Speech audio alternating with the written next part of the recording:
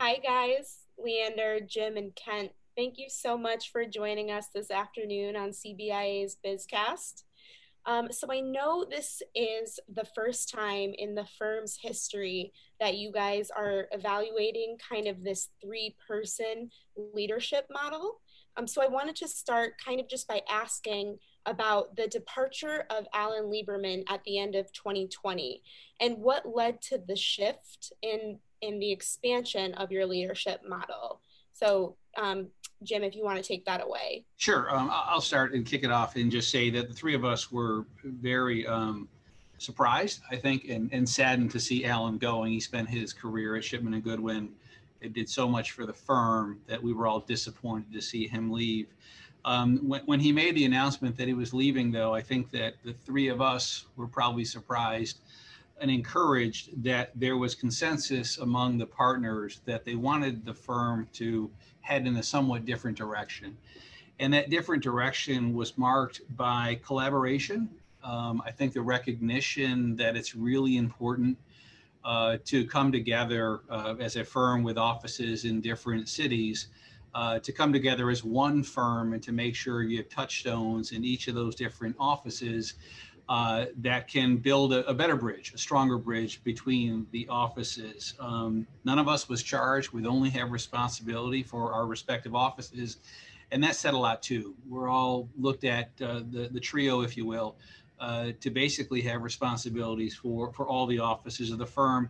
And the other thing which was important to the partnership was to have diversity in every different way: geographic diversity, a diversity of ideas, an infusion of ideas, and even diversity in the practice groups from which the three of us come. So from my perspective, that's what sort of led to the consensus around what I think was somewhat of a somewhat unique arrangement, but an exciting opportunity for us to lead this firm forward in a little different direction than it had been led under Alan's leadership.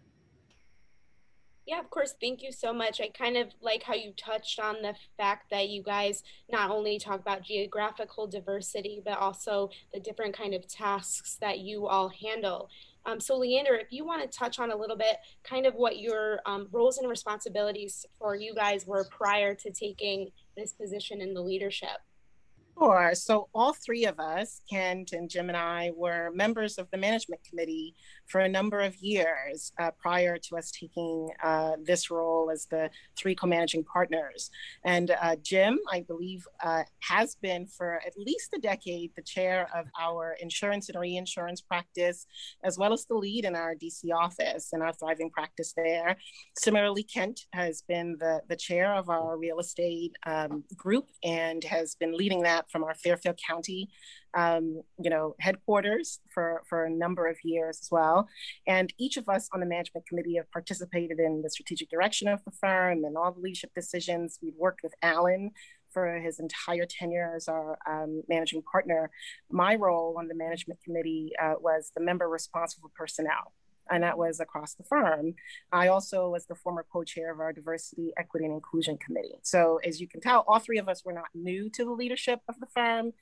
We've all been engaged for a long time in the direction of the firm. So maybe it wasn't as much of a surprise that our partners would select the three of us to lead. Ken, I just want to talk about, kind of going into the expansion of the model and everything.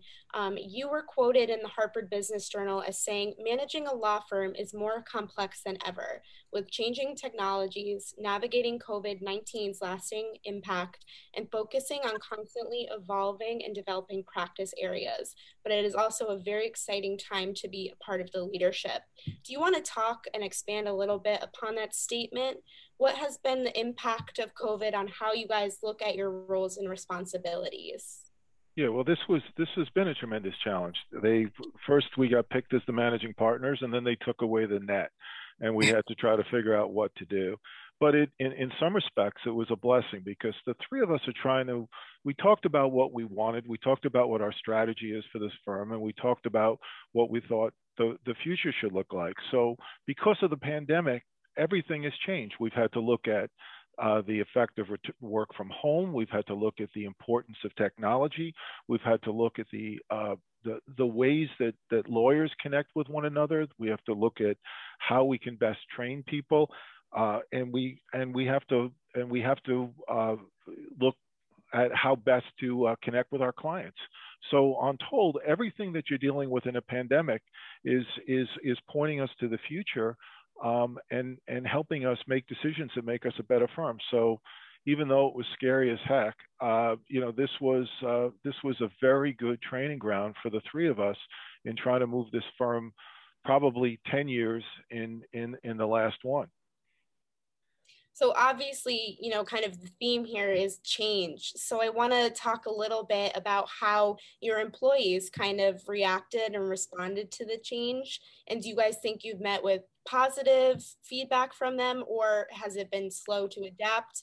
If you want to talk to me a little bit about that, maybe Jim, if you have anything to say about that. Yeah, I think that, one of the things that's interesting, right, is that because we haven't been all back to the office since we assumed leadership, I think that's the one area where maybe I don't have as my finger on the pulse in terms of the other offices. I will say from DC, I think they've embraced the change in leadership. They've embraced the direction. They've embraced the uniting of the firm, which has been really, really important. So, and that's not only attorneys, that's the staff and non-attorneys here.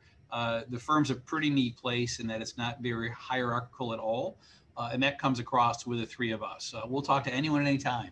That's a blessing and a curse. But I think that also has come through to the firm as a whole. I mean, we are truly open door leaders, and agree on that platform. And that's really important to, I think, any organization's success in 2021 moving forward.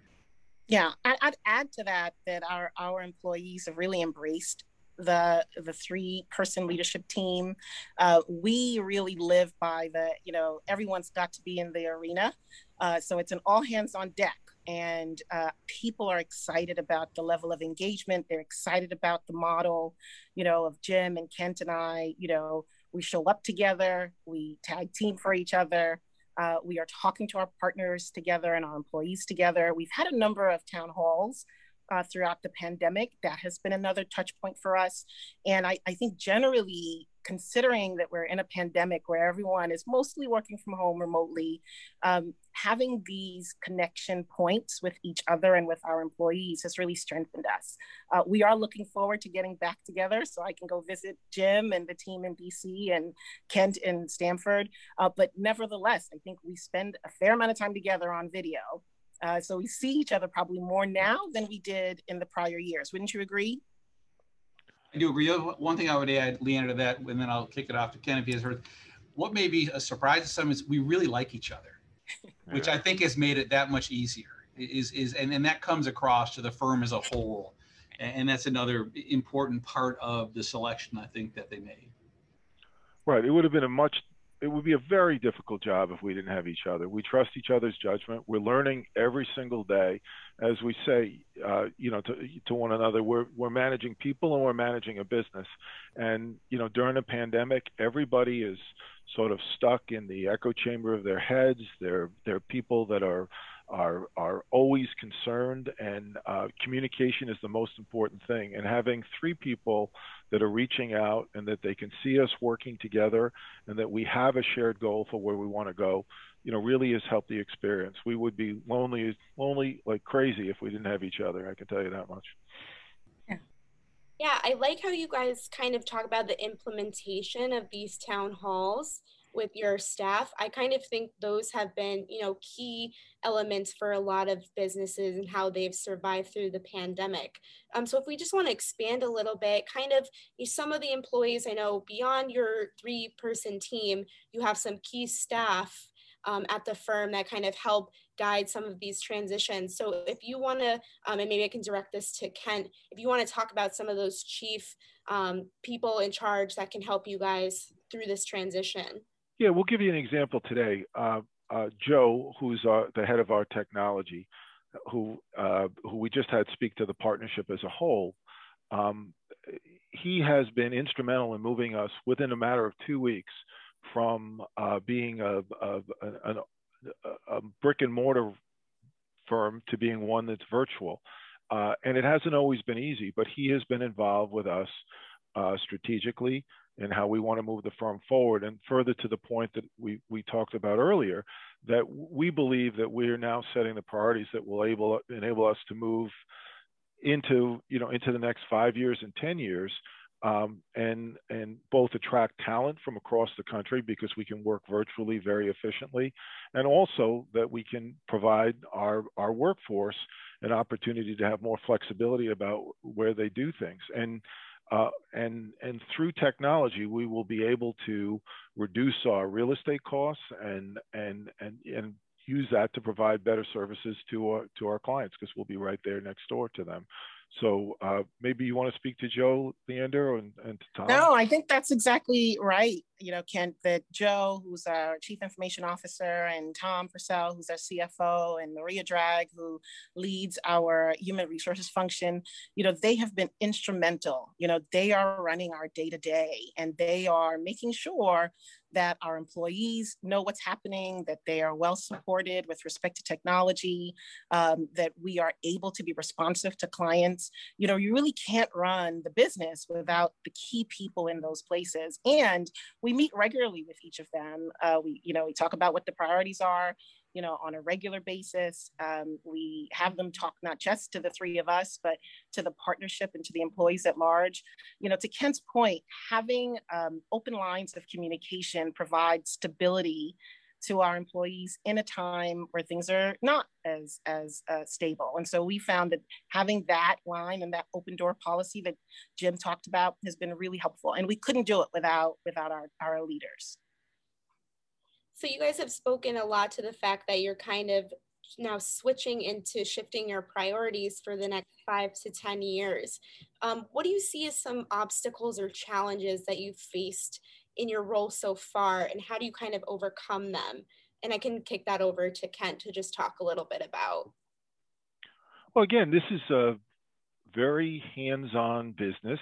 We are a client service business, and the obstacles are reaching our people and connecting our people. Our people are happier. We make more profit. We run more efficiently if everybody is comfortable and feels confident in where leadership wants to take them, and that they're working together. But you are working with people, and people, you have to earn their trust.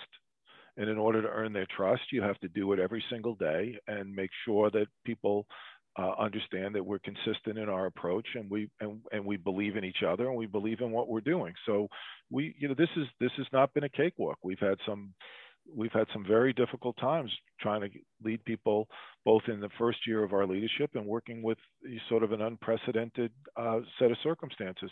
But we have grown together as a leadership team because of our common goals and because of our unified desire to see where we can move this firm. But it takes some work. It's an everyday thing. I think it's probably the best way to think about our challenges are talent and technology, right? And that goes to what Kent was talking about. Employee engagement, employee safety, employee productivity in a remote world, our ability to meet our client demands in a virtual setting, our ability to talk to each other and connect. So those are the things that have been, I think, our biggest challenges in the last few months. And I think we've already shared some of how we are overcoming that and how we're facing that. We face it together. We face it with touch points. We face it with person-to-person communication. Jim usually flies all around the country, and he has not been able to do that in his practice. So he has had to shift his practice to something that's more virtual, arguing online. And a lot of our lawyers are living those challenges. So for us, our way of meeting those is to kind of understand that the landscape has changed.